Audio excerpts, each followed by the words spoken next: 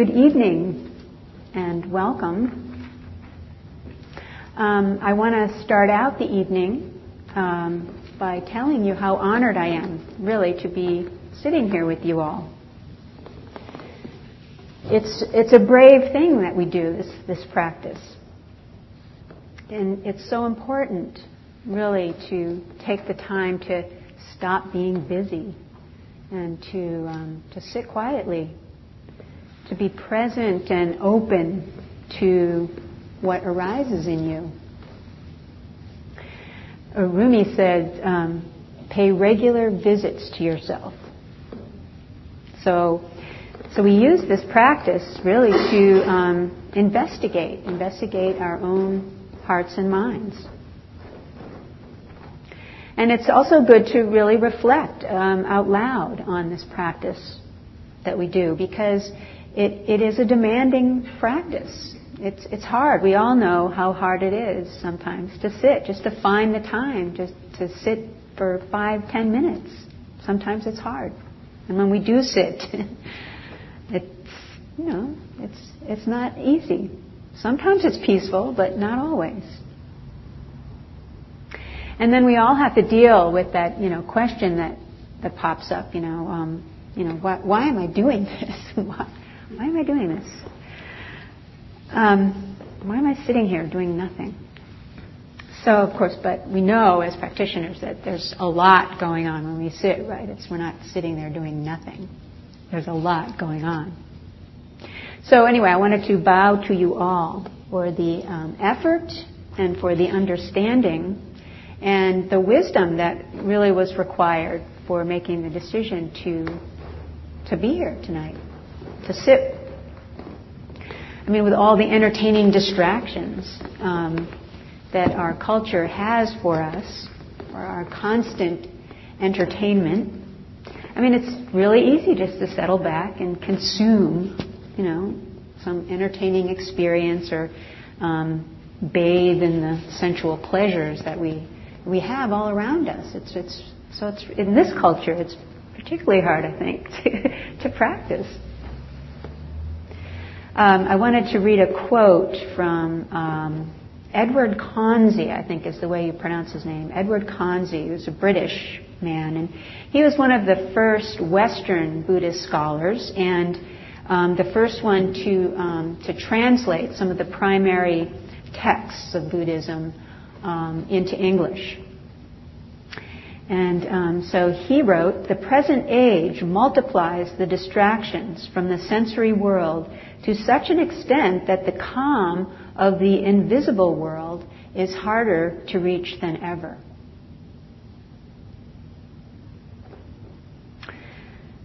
So to be here, to practice, to sit, requires a good number of the most worthy and inspiring of human qualities.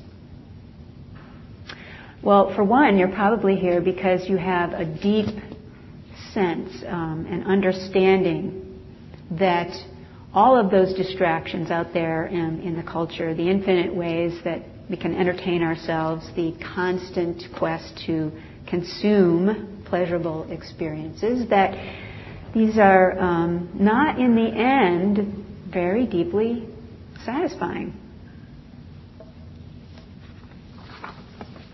I mean, our culture would have us believe, and it continually reinforces in so many ways, that it's good to be greedy, and that we're primarily here to buy and consume. I mean, the media, the advertising, the messages are everywhere, aren't they?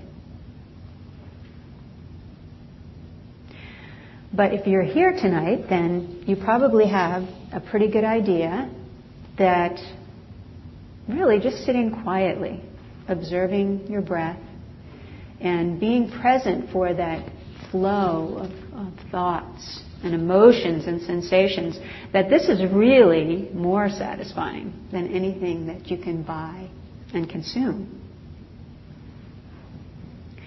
There's a story about Socrates and his followers.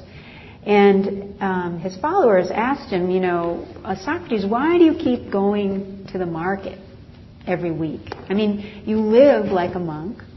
You never buy anything. And Socrates answered, I like to see all the things I'm happy to do without. So if you've reached this conclusion that it's often more satisfying to just sit quietly and be present, then really you've taken a step onto the Buddha's Noble Eightfold Path. Because this is really what he called right or wise view, or right or wise understanding.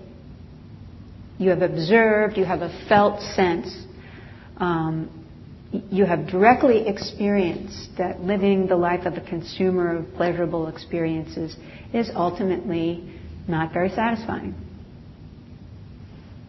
So, what are these qualities, these truly admirable qualities that have brought all of us here tonight?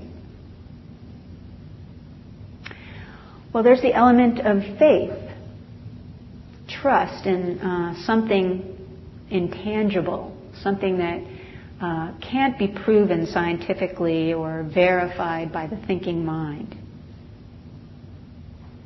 The feeling at a very deep level that almost everything that our culture tells us is important isn't really that important.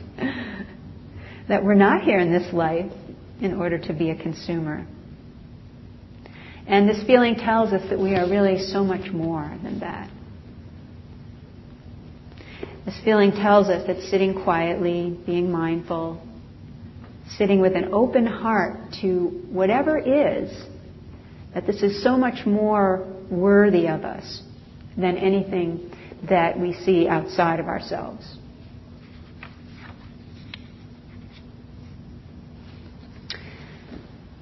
So, faith. But, faith has really kind of taken a bad rap in our culture. Because this is such an age of cynicism. It's just amazing to me. And then again, I'm not talking about blind faith. I want to make that very clear. I mean, accepting views and beliefs without questioning. I mean, this is not, certainly this isn't what the Buddha taught. He never said, believe this. He always said, try this out, reflect on it, live it.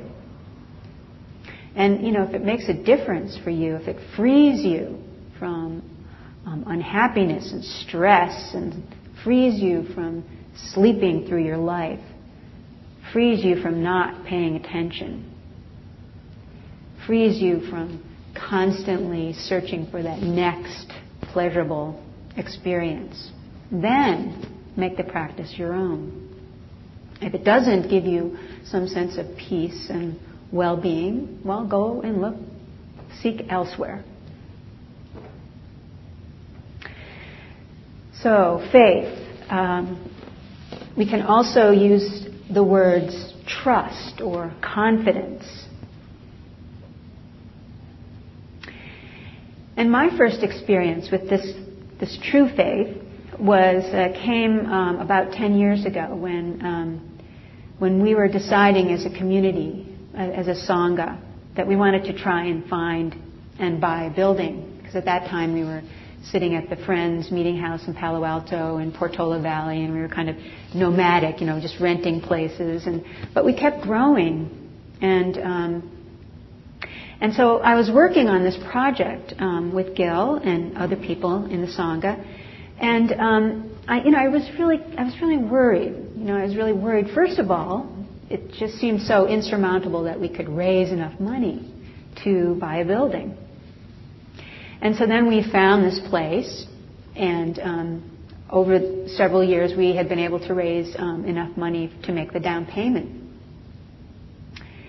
And so then I was worrying about, are we going to be able to make our mortgage payments? Are we going to be able to pay the utilities? I didn't know, and really no one knew. It was really a leap of faith. But, I kept looking at Gil and kind of seeing what was going on with him over all this, and he just seemed just so quietly assured. He just seemed so unworried and unconcerned. And I was really inspired by that. I was inspired enough to have the faith to keep forging ahead and to forget those worries. And sure enough, we were able, completely through the generosity of the people who come here, we were able to pay off this building in 3 years. And IMC is, financially sound. And so that was my first experience with faith. First watching it, seeing it in Gil, and then it kind of infused into me.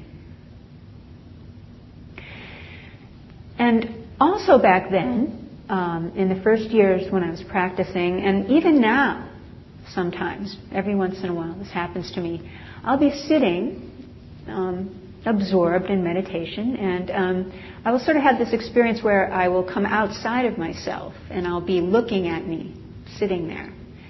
And I'll go, what are you doing just sitting there doing nothing?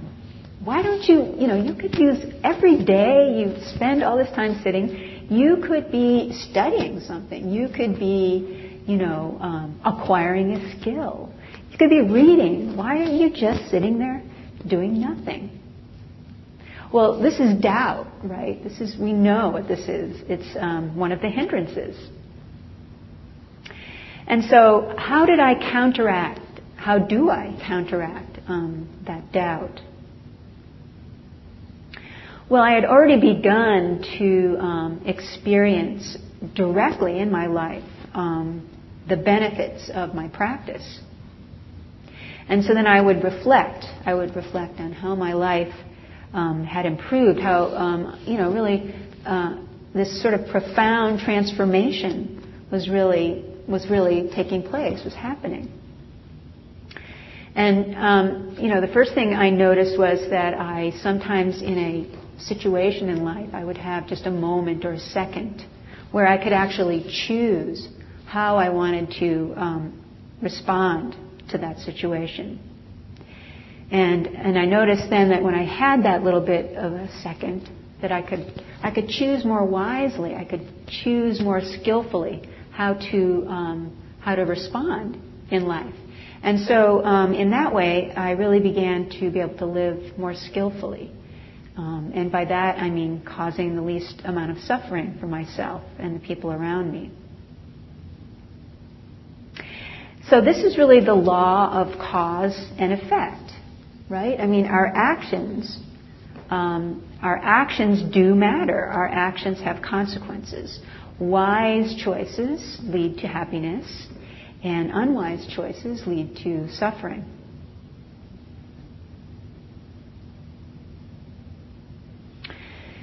The other difficulty, getting back to faith, the other difficulty is that we live in a culture that puts so much emphasis on intellect and on the powers of the thinking mind. So, sometimes it can be hard to have faith in something that, we can't prove scientifically.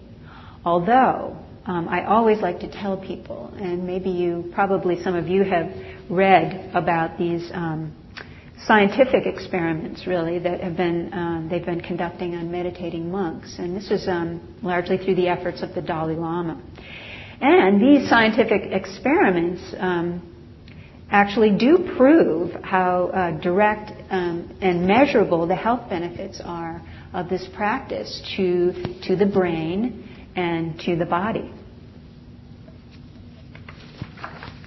So we can counteract our doubts with reflection on how the practice has improved our lives. I mean, aren't we more awake to the small and simple pleasures of life after we've been practicing for a while? And isn't it easier to make decisions, the big ones and the little ones, when our minds are more calm and more settled and more focused? And don't we have better interaction with our family members and our friends and coworkers? And then don't we have a sense that the intellect and the thinking mind really are only one aspect of a greater and more vast consciousness? That we are so much more than the personality, the small sense of self that goes about all those everyday concerns, getting up in the morning and having breakfast and getting in the car and getting on the freeway and driving to work and coming back and having dinner and, on and on. Aren't we so much more? And we begin to really experience some freedom. And this is what the Buddha was talking about when he talked about liberation, freedom from suffering. We begin to be free from all that judging and critiquing that we do for ourselves and towards other people. And we begin to become free from those patterns of behavior, those ruts, that we get in terms of our thinking and our actions in the world. And then we begin to see the world from a place of wisdom rather than from a place of greed and fear and aggression. We offer a class here at the center several times a year, usually following the Introduction to Mindfulness class. It's called the Beginner's Practice Group, and I think some of you have actually been in that class. I recognize some of you. But there was a man in that class, and after the class goes for 5 weeks, one evening a week, and after a few weeks, I always like to ask people, have you noticed anything different in your life now that you are practicing more or less regularly? And this man, Jim, told this great story. He had been in the city, walking in one of the neighborhoods, and he noticed that there was kind of like an altercation going on one of the street corners. And there was a homeless man there, and he was kind of really hassling a woman. I mean, really kind of getting in her face. And Jim, he just got really, he was going to go over there and he was going to fix that. And so he started walking over there, and in his usual way, I'm going to go over there and I'm going to tell that guy to cut that out. And he noticed, this is a familiar pattern for me. Here I go, and then he kind of in his mind he saw the situation kind of play out the way it had, I guess, many times before in some way. That he would get there and he would get in the guy's face and there would be, harsh words and conflict and, maybe the police might be called. And he stopped. He stopped. And he said to himself, I don't want that. I don't want that. That's not going to work for me. And so then he continued walking towards this person, and more slowly now. And by the time he got there, the woman was gone. It was just the homeless man on the corner. And he walked up to the homeless man and he said, gee, can I buy you a muffin? It was just, he was free. He was free from his rut of behavior. Mindfulness is a wonderful thing. And then there's the support that our emotional life can give to our practice and to our faith in ourselves as something, greater than that small sense of self. I mean, what sustains us? What keeps our faith steady, even when we encounter difficulties and challenges in our life? Well, isn't it that sense of this inner spaciousness and peacefulness and tranquility and equanimity that we cultivate every time we sit down on the cushion or the chair? I mean, isn't this what we practice? We practice staying steady. We practice staying calm. Even when that back pain keeps coming up over and over, or that constant, worry about the job, or worry about money, or whatever it is, it keeps coming up, and we just practice staying steady. We recognize it and let it go, come back to the breath, and maintain that sense of spaciousness and peacefulness as best we can. So this is what we're practicing. And then when those really, truly painful challenges come in our life, we're not swept away. We have some ease that stays with us even through the great sorrows and the great losses that we all have as human beings.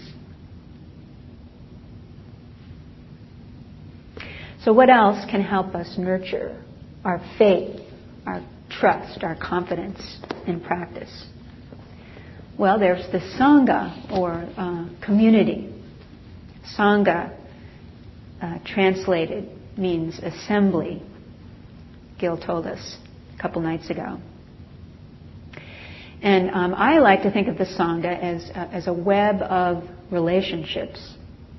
And this web includes all of us here tonight, and it includes those other people who come to the center from time to time. It includes all practitioners of mindfulness everywhere at this moment in time, cultivating mindfulness. And all of those beings enlightened and approaching enlightenment who have practiced through the ages. So this would be the Buddha and the Buddha's disciples, the Dalai Lama, and all of those great sages who have lived through the ages. This is the Sangha with a capital S. So we're all really in good company. The Buddha almost always began his discourses to his disciples with, "O nobly born." I love that. So when we sit as noble ones. We sit with the same dignity and wisdom and compassion that all the great teachers and their students have sat with.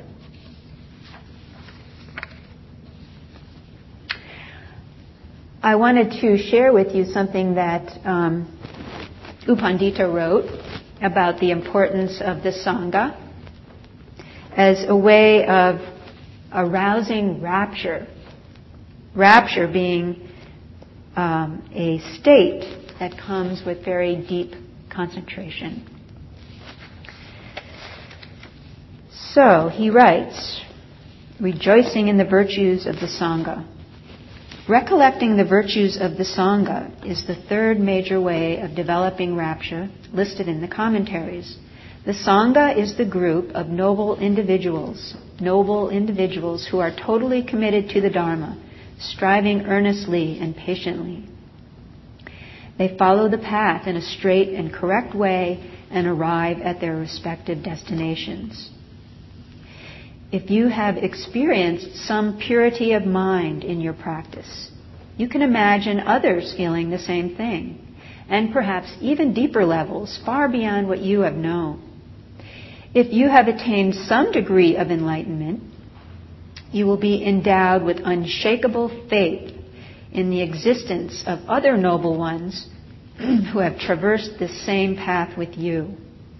Such people are indeed pure and impeccable.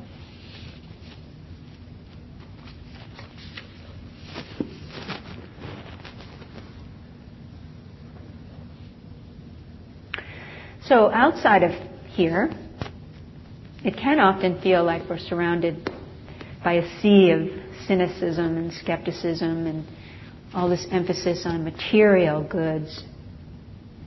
And so our faith can be like a delicate flower, really, in the midst of all of that.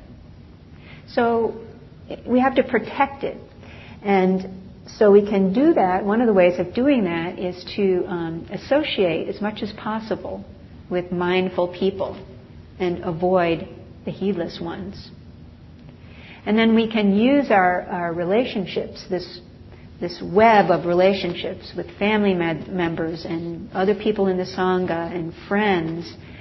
We can use this for a model of how we would like the world to be. And so we can even, in fact, in a way, create our own world that way. And within that world, we practice mindful communication, which I love the way Thich Nhat Hanh describes that. He describes it as loving speech on the one hand and deep listening on the other.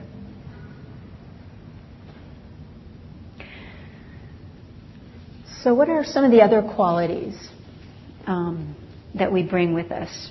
Well, certainly mindfulness.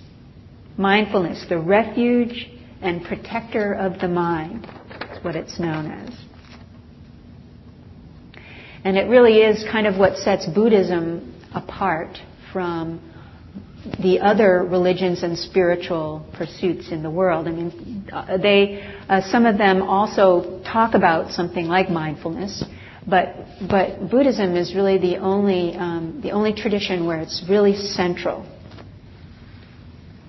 And so, it appears on many of the lists that we have. We have in Buddhism many lists, but mindfulness, well, for example, it's the 7th of the 8 steps on the Noble Eightfold Path. It's the 3rd of the 5 virtues, and the 1st of the 7 factors of enlightenment. And so we read at the beginning of the Satipatthana Sutta, which is the Buddha's central teaching on how to practice mindfulness. The 4 applications, it says the 4 applications of mindfulness. In other words, mindfulness of the body, mindfulness of feeling, mindfulness of mind state, mental state, and mindfulness of consciousness.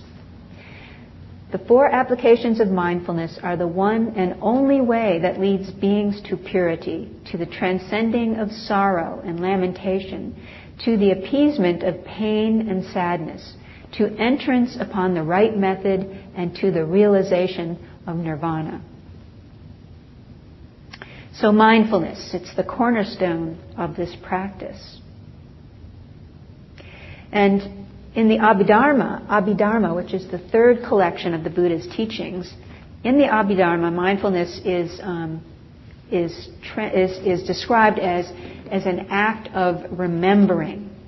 An act of remembering which prevents ideas from floating away, and which fights forgetfulness, carelessness, and distraction. So this is what we talk about when we say being mindful of the breath, mindful when the story making starts in the mind, mindful of that and ideas floating away, noticing that and coming back from the breath, coming back to the breath. That is the practice. So mindfulness, an act of remembering. So mindfulness is an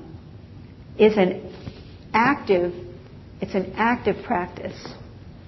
There is this element that we're taking control.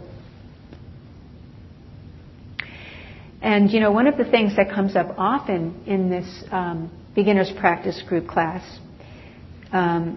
is this notion that our practice here is a very passive practice. And so I like to really emphasize to people that it's not a passive practice, that the practice of mindfulness is not about just going along with everything that arises within the consciousness, with everything that goes on around us in life. Certainly it is acknowledging what's going on, being open to what's going on, investigating what's going on, but not passively going along with everything. I wanted to read this passage from the Miladapanya, which is a very interesting Buddhist text that it's separate from the main body of discourses and scriptures that come from the Buddha. And what it is a record of conversations between King Menander. King Menander ruled a kingdom in the 2nd century BC. And it was actually located in what is now Afghanistan. And it was part of the Greek Empire because it was conquered by Alexander the Great. And so the Miladipanya is a conversation between King Menander and a Buddhist monk named Nagasena. And in this conversation, they're talking about the difference between paying attention and wisdom. So King Menander says, what is the mark of attention and what is the mark of wisdom? And the monk answers, consideration is the mark of attention. Cutting off is that of wisdom. How is that? The king said. Give me a simile. So the monk said, you know barley reapers, I suppose. Yes, I do. How then do they reap the barley? Well, with the left hand, they seize a bunch of barley, and in the right hand, they hold a sickle, and they cut the barley off with that sickle. Well, just so, Your Majesty, the monk said, the yogi seizes his mental processes with his attention, and by his wisdom, he cuts off the defilements. So then we can use our practice and our mindfulness to pay attention to what is arising. And then with our wisdom, we can actually direct our awareness, direct our mindfulness in ways that kind of serve to protect our inner stillness and our peacefulness. I mean, if we constantly allow our minds to take us wherever their whims desire, then we are going to find ourselves constantly pulled out from that inner calm and that peacefulness. So that's why I like to emphasize that this is really an active practice, and where we allow a wisdom, a deeper consciousness to actually direct the mind away from unwholesome thoughts and ideas and towards wholesome ones. Now, if you're just beginning to practice, this concept may be a little bit hard to grasp, because in the beginning, you're really simply working on quieting your mind and slowing it down so that you can really see it at work and get to know it. And this is really an essential stage. And so this is why we talk so much about noting thoughts and noting sensations and then coming back to the breath. Because we first need to slow down enough to get to know our own minds well enough, to know how they work, before we can actually begin to take this more active role in directing the mind away from unwholesome preoccupations. So I'll give you an example from my experience. The first retreat that I attended, I noticed that most of the retreatants were walking around with kind of their eyes lowered. You know, wherever they walked, whether it was to the dining hall or in the dining hall or to the meditation hall, wherever they were walking, their eyes were lowered. And so I thought this was really odd. I thought it was some kind of put on humility, or I didn't get it. I didn't like it. But then when I came to what I came to understand is that that this was an element of protection that they were taking, that they were guarding and protecting the spaciousness and the peacefulness and the quietness that they had come to the retreat to cultivate. And what I realized is that the eye and what we take in through our visual senses is a tremendous distractor. I mean, visual sensations cause all these stories that we have, many of the stories to get going. We notice someone, how they look, or what are they. We start to have a story about that person, and why are they wearing that, and that doesn't look good, and so all this information that comes in through our eyes is really distracting. And so then, when we're on retreat, then we actually take this active way of cutting down the sensory distraction that comes through the eye. So that's an example of actually taking action in your practice. And when unwholesome things do arise in the mind, the Buddha offered some very specific teachings on how to counteract these kind of disturbing thoughts or ideas.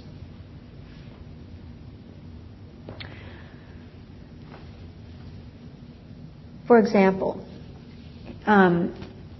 he said, when you notice that something unwholesome has arisen, direct your attention away and towards something wholesome. So I've used that actually when I feel some degree of, ill will or anger towards someone, dislike. Then I can actually, I actually let that go and concentrate on doing kind of a loving kindness practice for that person, just wishing them well. So in that way I actively kind of switch from the unwholesome to the wholesome. And another way that he suggested was, reflect or remind yourself of how these unwholesome ideas can cause suffering in you. So, for example, I remind myself all the time that anger really burns the one who holds it.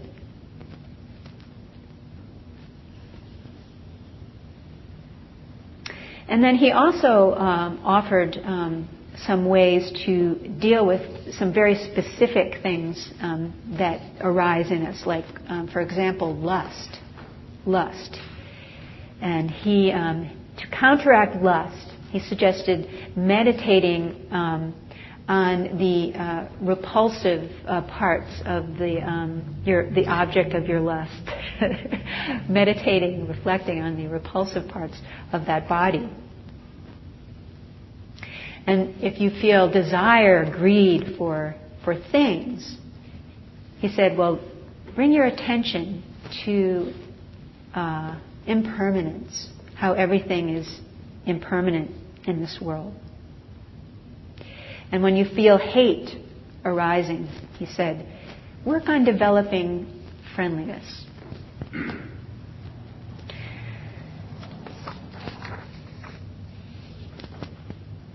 So one last quality that has been an active ingredient in bringing you here tonight, wisdom, panya it's called in Pali. And so when we sit with an open and compassionate heart, we sit with wisdom. We sit as one who knows. And in our tradition, wisdom is the highest virtue. And of course, it's also on many of the lists that we have. And the Buddha taught that there are 3 pursuits, really, that comprise wisdom. Learning from the texts and scholarly studies.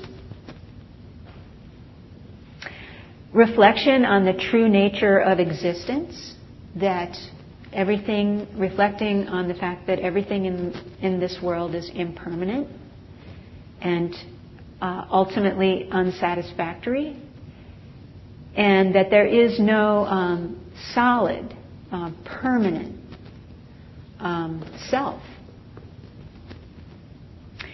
And the third was, of course, development of our practice. So, when thinking about wisdom, what words come to mind? Well, understanding, discernment, clarity, investigation, insight. Insight's my favorite.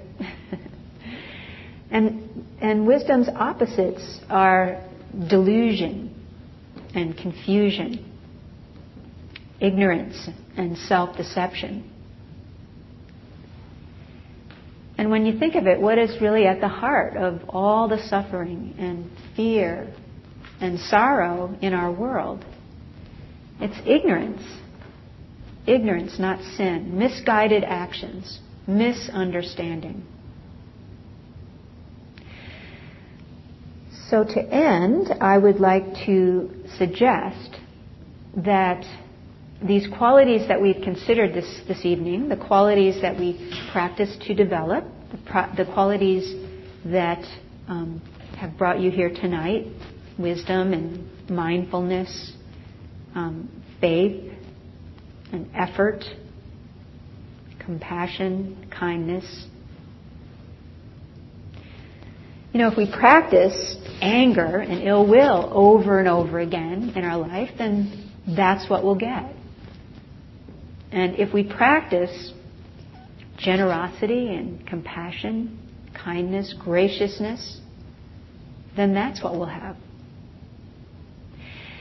And these are qualities that I personally consider to be the highest qualities that we as human beings can embody. And that these qualities, we don't need to try to go out and get them and bring them to ourselves. I mean, we develop them, really, in the sense that we grow and nurture the plants in our garden. But we're not picking something up from out there and bringing it in here. It's not coming from somewhere outside of ourselves. I believe that we all possess these as part of our natural state, and that they are the qualities of our true nature. Jack Kornfield says, compassion is natural to the awakened heart. And so through this practice, we begin to awaken and we begin to uncover these qualities. We begin working through all the layers of stuff that's covered them over.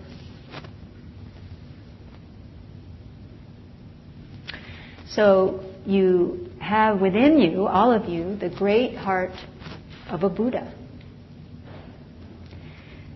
Sit simply and quietly with an open mind and an open heart, and you will discover it.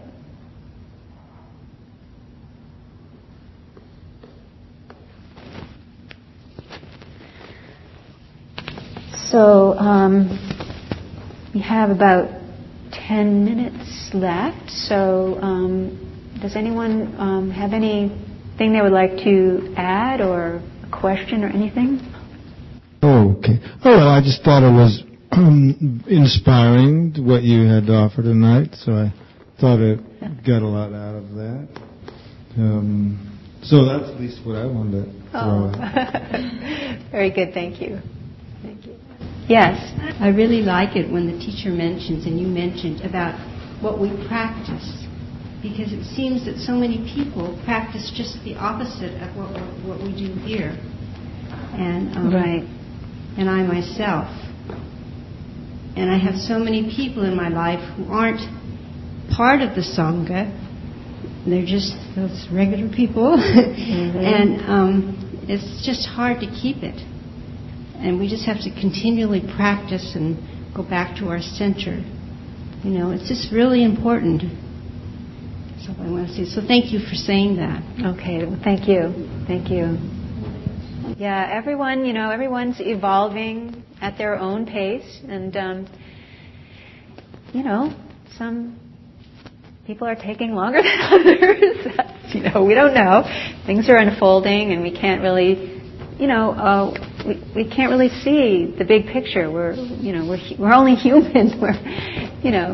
So try not to get discouraged. It's all happening and it's all okay. How can it be otherwise? Just as long as we have for ourselves, we have that place where we can go and be quiet and notice the heart of the Buddha. Yes.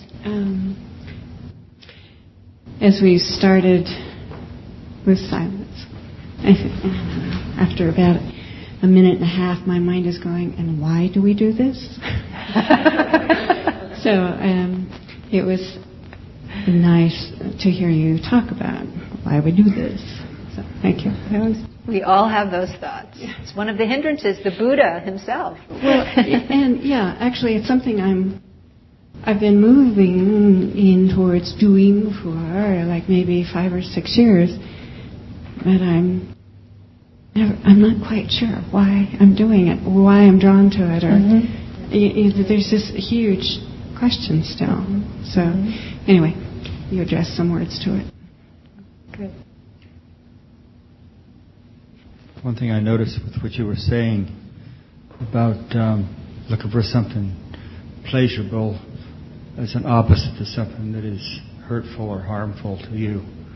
I'm taking classes, and one of the things that came up with the class is opposite actions. So when there's an intense emotion about something, you can change it with opposite actions, looking at something pleasurable. One of the things with the class also is picking something you'd like to do during the day that's happy, something you like to do. Just make it a daily diary and write that down. And in another part of that same diary, you write down what you actually did that day. And with the class, we've noticed that we didn't actually do, for the most part, what we wrote down. We did a lot of other things that were pleasurable.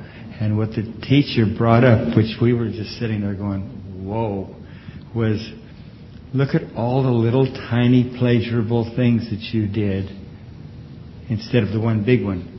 Life is a lot of little tiny pleasures. So if we start looking at things like that, it changes the way we think. And we do become more calm, more obvious of what's going on around us, that is nice, that is good. We can pick things out. And so take the intense emotions, we can change them by looking for something pleasurable. And it takes that big balloon and it makes it a lot smaller. Because you'll notice, this nice thing is so much fun. You go, what happened to this other thing? This big bad emotion. It's rather amazing. You mentioned it very briefly as you were going through what the Buddha said. So some of this teaching that I'm doing this class with is like that.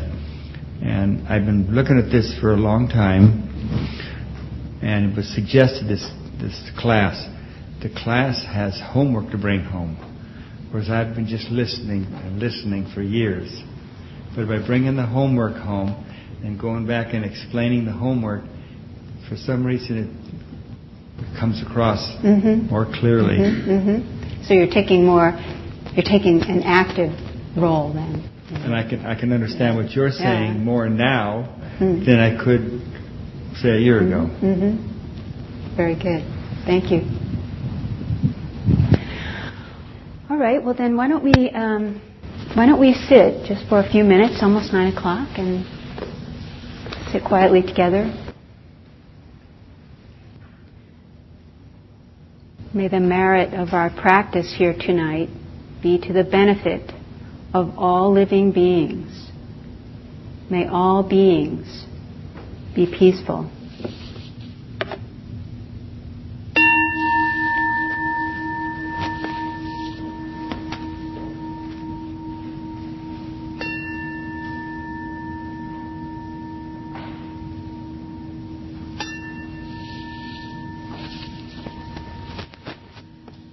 Thank you all. Good night.